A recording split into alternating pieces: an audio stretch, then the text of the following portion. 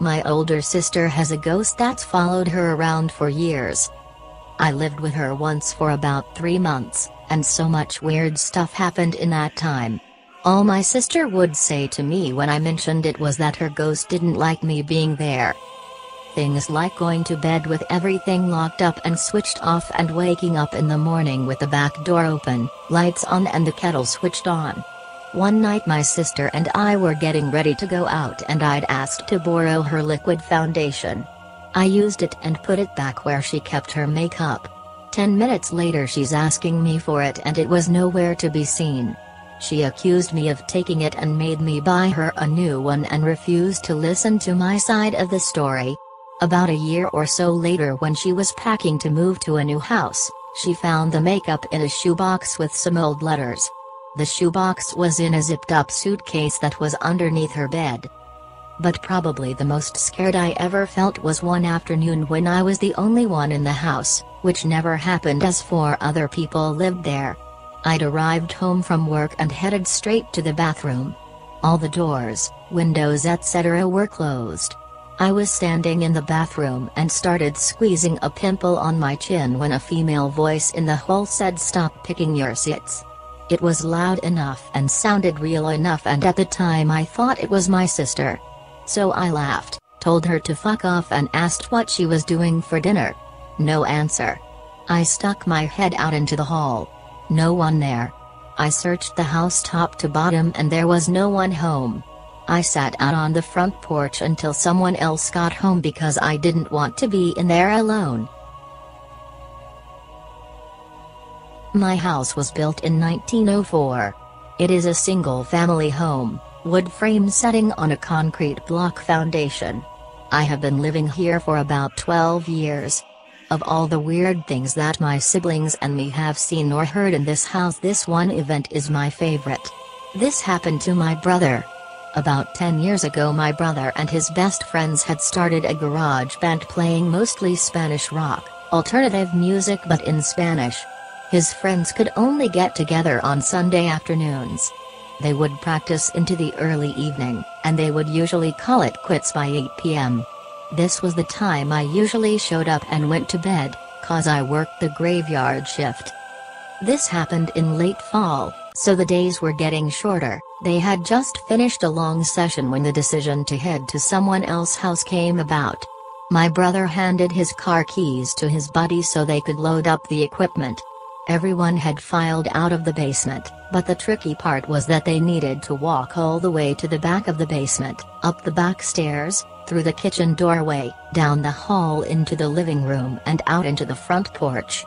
Everyone was outside sitting in my brother's truck waiting for him. My brother was walking up the back stairs when he remembered that he had left his pancakes in a to-go container sitting on a speaker in the basement. He made the decision to go back. Now the basement is not clean, with full sight lines. There had been partitions made, and the boiler and main heating unit are right smack in the middle. So after my brother walks back, he is about to retrieve his food container, when out of the corner of his eye he sees it. It is a shadowy figure, right at his peripheral vision. This feeling of dread and uneasiness washed over my brother. We had been taught that if you are in the presence of a spirit or ghost and you felt a bad vibe, to say quick prayer or to cuss at it. My brother chose the latter. He basically just told it, "Hey, fuck you, I don't have time for this shit."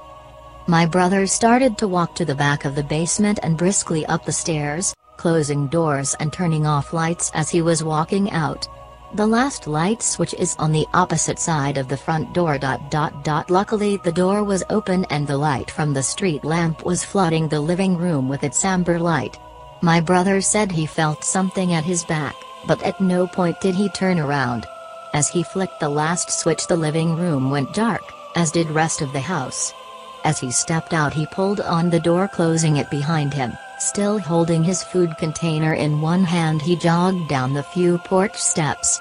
He walked towards the front gate. Our house resides far from the main street, essentially having a large front yard but no rear garage.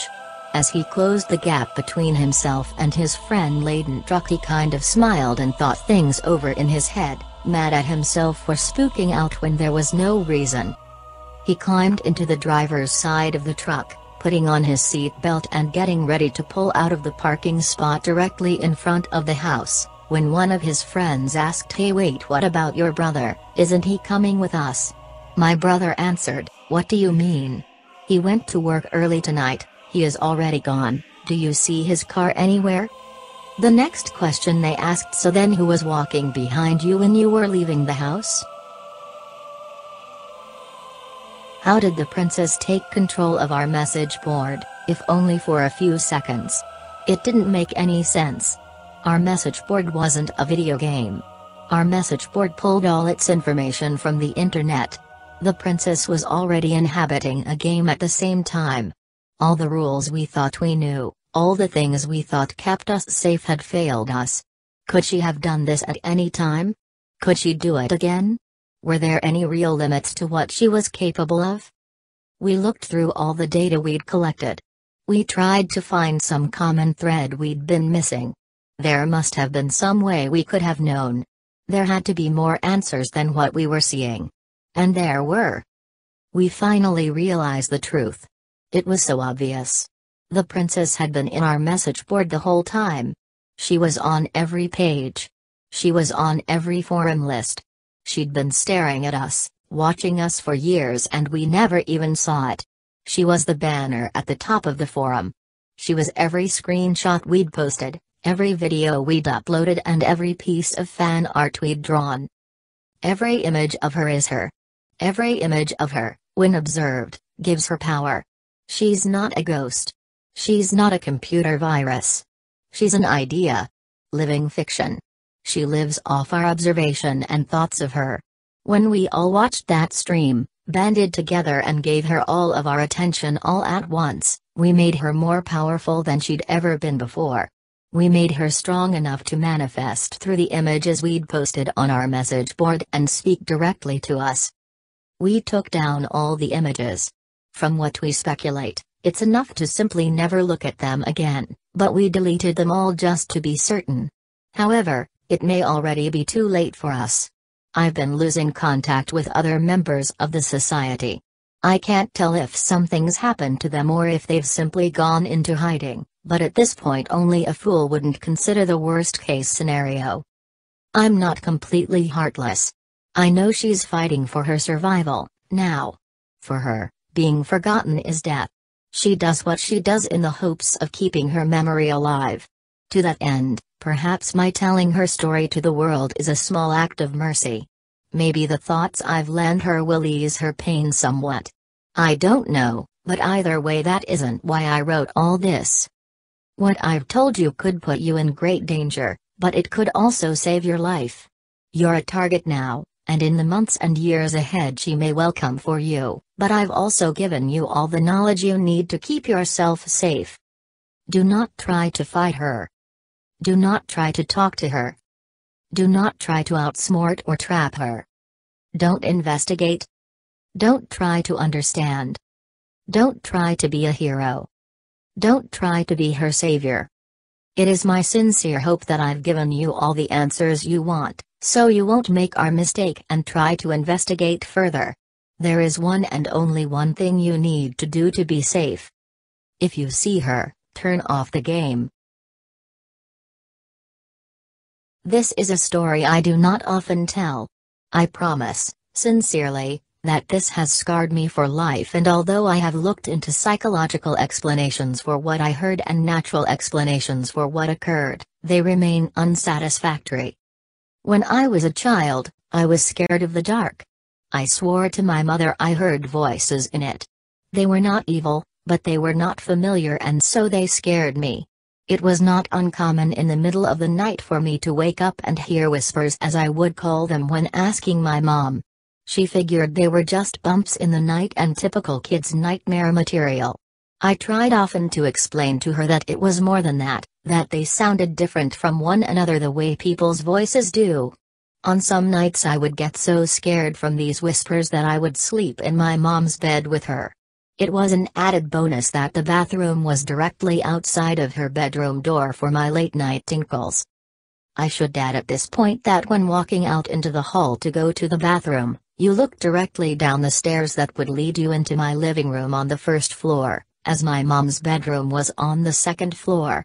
On one such night, around Christmas, I awoke and felt the need to relieve myself.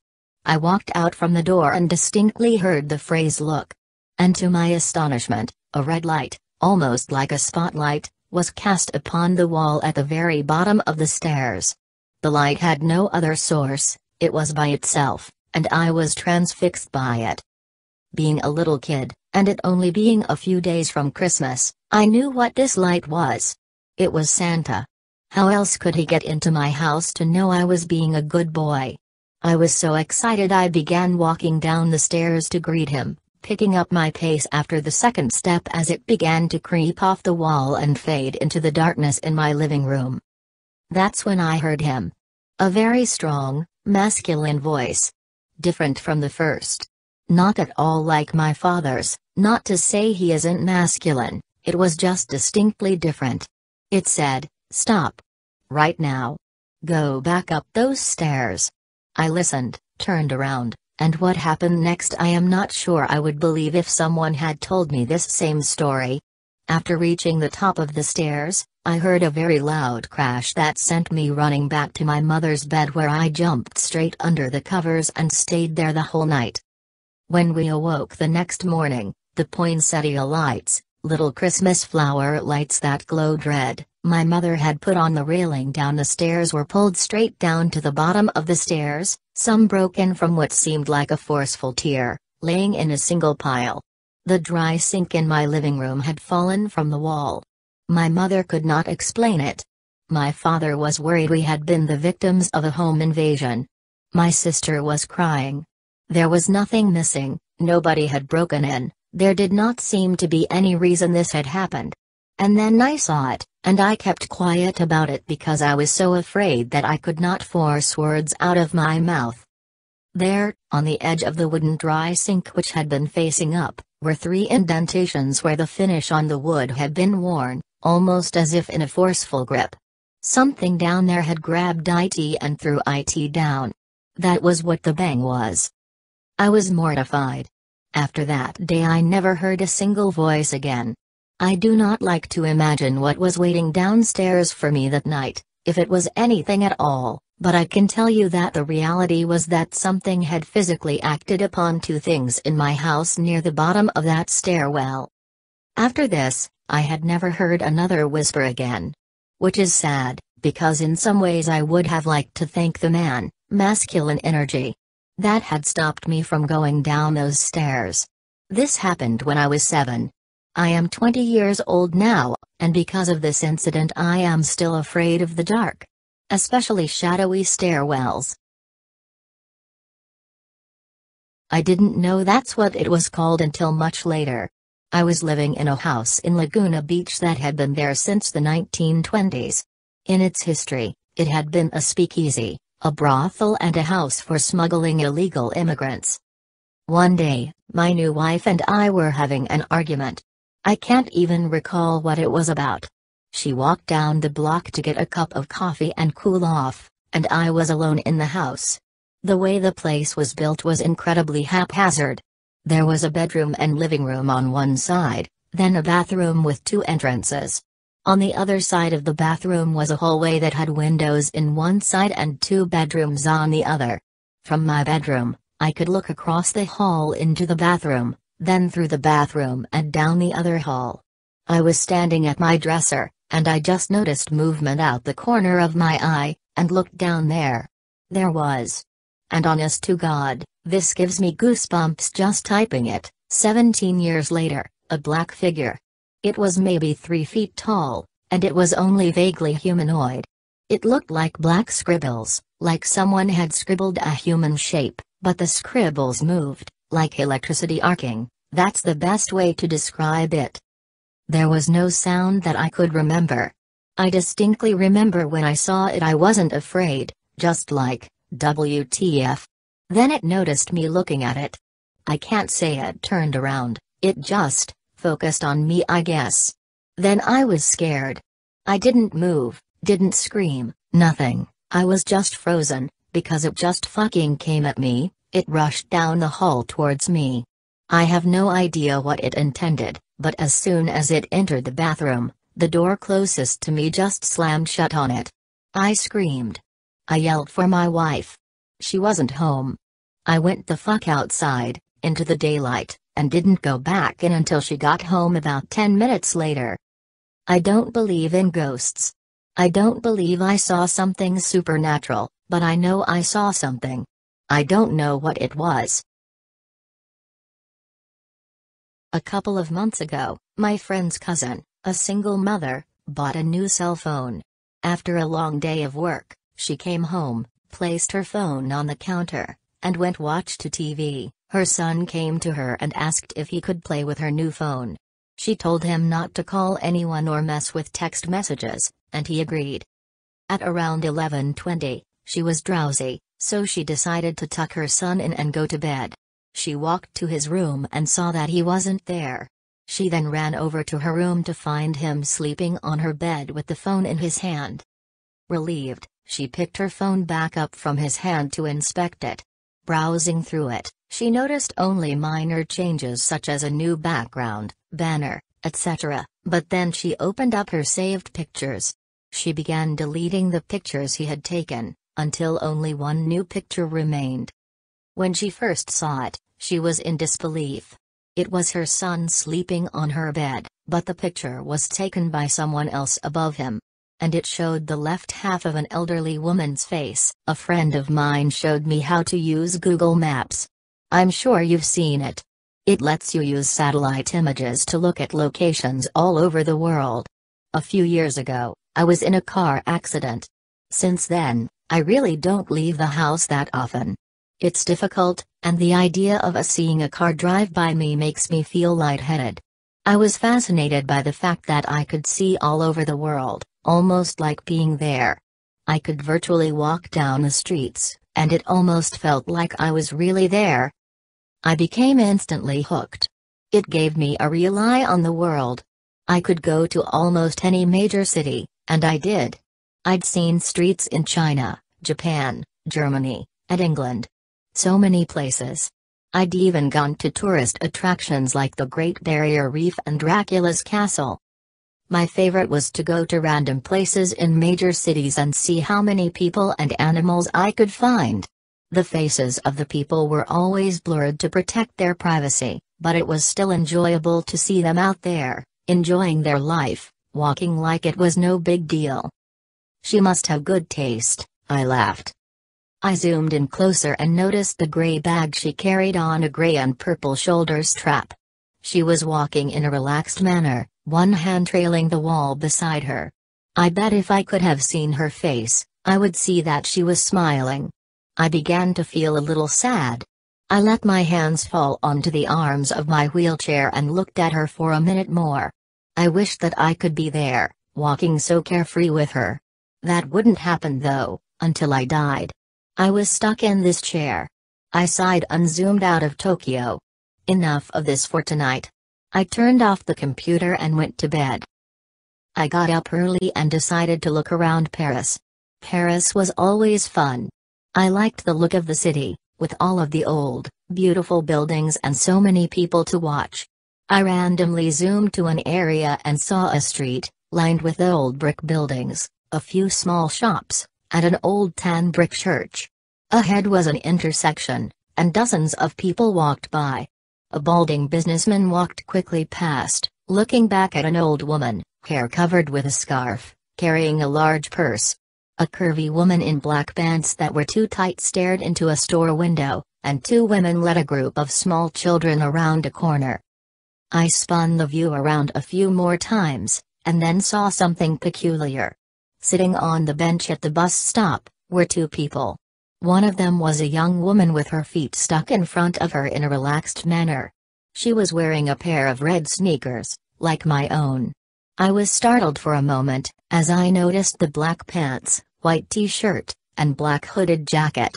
Her dark brown hair was tied loosely behind her head. A gray bag sat on the bench beside her, the shoulder strap hooked over her shoulder. This is crazy, I thought. It can't possibly be the same woman. This is a different country, Different continent even. How could it be her? This was stupid. It wasn't as if these were live photographs. They were taken ahead of time and then stored. It's not like she was in two places at once. She could just be a traveler. Besides, without seeing her face, it was impossible to tell it was the same person. Brown hair was probably the most common hair color in the world. Those red sneakers were something I purchased online. I'm sure a million other people did too. I shook my head and went to fix some lunch. When I got back online, I decided to look at Berlin. I picked a random street, as usual. It looked pretty empty. There were brick buildings lining the streets, looking more like factories than anything else. There were also empty lots, full of long grass and piled gravel. There wasn't much to see at all, really. There was a line of motorbikes and a car with two German flags sticking up from it. After more searching, I found one kid. He looked like he was dressed for school, a jacket thrown over his bag. He was intently looking at some kind of mobile device. I was disappointed. I started to leave, but then I caught something out of the corner of my eye. I turned the view, and there they were. Those damned red sneakers. She was standing on a street corner, next to some kind of signpost. She had a hand on the post, looking down the street, as if waiting to cross the street. I stared, in shock. How could she be there too? Even if she was traveling, there's no way I would find her every time. Even finding her in Paris would have been one heck of a coincidence, but this was crazy. Was this some kind of joke? Had Google decided to play a prank on its users that use their product so much? It would have been a great joke. I did a quick search, looking for a note about a woman that shows up like Waldo. There was nothing. I looked through articles on strange things you can see on Google Maps, but none of them mentioned the woman that travels the world with you. This was crazy. Had my self-imposed isolation driven me mad? Had I become so lonely that I created a hallucination for myself? Leaving the Berlin image on my screen, I sent a text message to a friend, asking him to look at the locations. I asked him if he saw the same woman. Then I waited, hands sweating, heart thumping in my chest. I jumped when my phone beeped with a return text message, 10 minutes later. The text read, "I see the lady you're talking about in Berlin. I didn't see her in Paris or Tokyo. Is this some kind of game, or what? Are you okay?" I didn't respond, instead returning to the locations in Tokyo and Paris. There she was. She was there, but it was different. She no longer sat on the bus stop bench, in Paris. She was standing in front of it, looking for something in her bag. In Tokyo, she was blocks away, squatting down to pet that calico cat. I shivered. Who was she? What was happening? I switched the map to Brussels. It was another city street. It was lined with old-looking buildings, with shops on the ground level, and what I guessed was apartments above. I quickly scanned the streets. They were empty, other than a stocky woman in a bright blue sweater. I did a second sweep. She wasn't there. I sighed in relief. I couldn't believe I was getting so worked up about this. It was nothing but a coincidence. I stopped, my eyes frozen on the screen. There was a building at the point of a fork in the road, white with a black ironwork framed balcony jutting from the second floor. I hadn't seen her, as I had been looking at the sidewalks. There she stood, standing on the balcony, her head tilted in the direction of the camera, almost like she was coyly looking toward me. My breath caught in my throat. I switched to Sydney. She was leaning against the wall, inside the doorway of a bright blue Carrick's Pharmacy building. London showed her getting ready to step onto a red double-decker bus, her head turned to look over her shoulder. She was everywhere I looked. She stood on a brick sidewalk on a bridge in Venice, she walked across a yellow barred crosswalk in Zurich, and in Hong Kong, and she stood between a Wing Lung Bank and a McDonald's adjusting the strap on her bag. In each picture, she came closer and closer to looking directly at me with her blurred-out face. My heart felt like a terrified bird, slamming around inside my chest. I couldn't catch my breath. I wasn't sure what to do. I couldn't call the police. Should I send screenshots to Google? I clenched my fists tightly and closed my eyes. Who was she? Was she following me? Was I following her? I wish I could see the expression on her face, know what she saw when she looked back at me. I wanted to get out of the chair and run. Why is it that the only thing that made me feel free again was the thing that made me feel even more trapped? I had to know. I typed in the name of my town and zoomed into a random street. It was a couple of miles from my house. The gates to the city park were shown in the clarity of daylight, despite it being night here. There she was. There. There she was. She was only a few miles from my house, standing under the ironwork arch that stated the name of the park. She looked directly at the camera, directly at me. I felt like I might throw up. She was near me, and she was watching me. She was coming for me. What did she want? I typed in the name of the apartment complex where I live. I could see the outside of the building. The parking lot was full of cars, and there were a few blurred-out children on the playground. I searched everywhere for her. She wasn't in the parking lot or on the sidewalks, not hiding between the buildings or standing in the playground. I even scanned each of the cars, behind the bushes, and each of the blurred windows. She wasn't there. I curled tightly around myself and lay my head down on the desk. This place was safe. I didn't leave the apartment anyway. I would never use Google Maps again. I would never see her again. She could stay at the park for all I cared. I smiled to myself and was surprised to find a tear slipping down my face.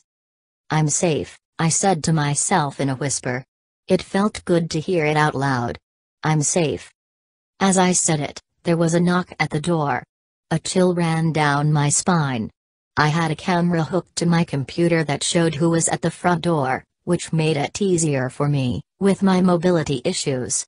I slowly reached for the control to show myself who was outside, but my hand trembled furiously.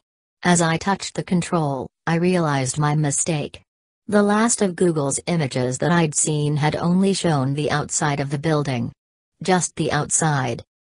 I looked at the screen and saw a woman in a white t-shirt, black pants, black hooded jacket, and carrying a gray bag with a purple and gray striped shoulder strap. Of course, there were those red sneakers. She looked directly at the camera, her face still a complete blur. As I tried to stifle a scream, she raised a hand and knocked loudly on my front door.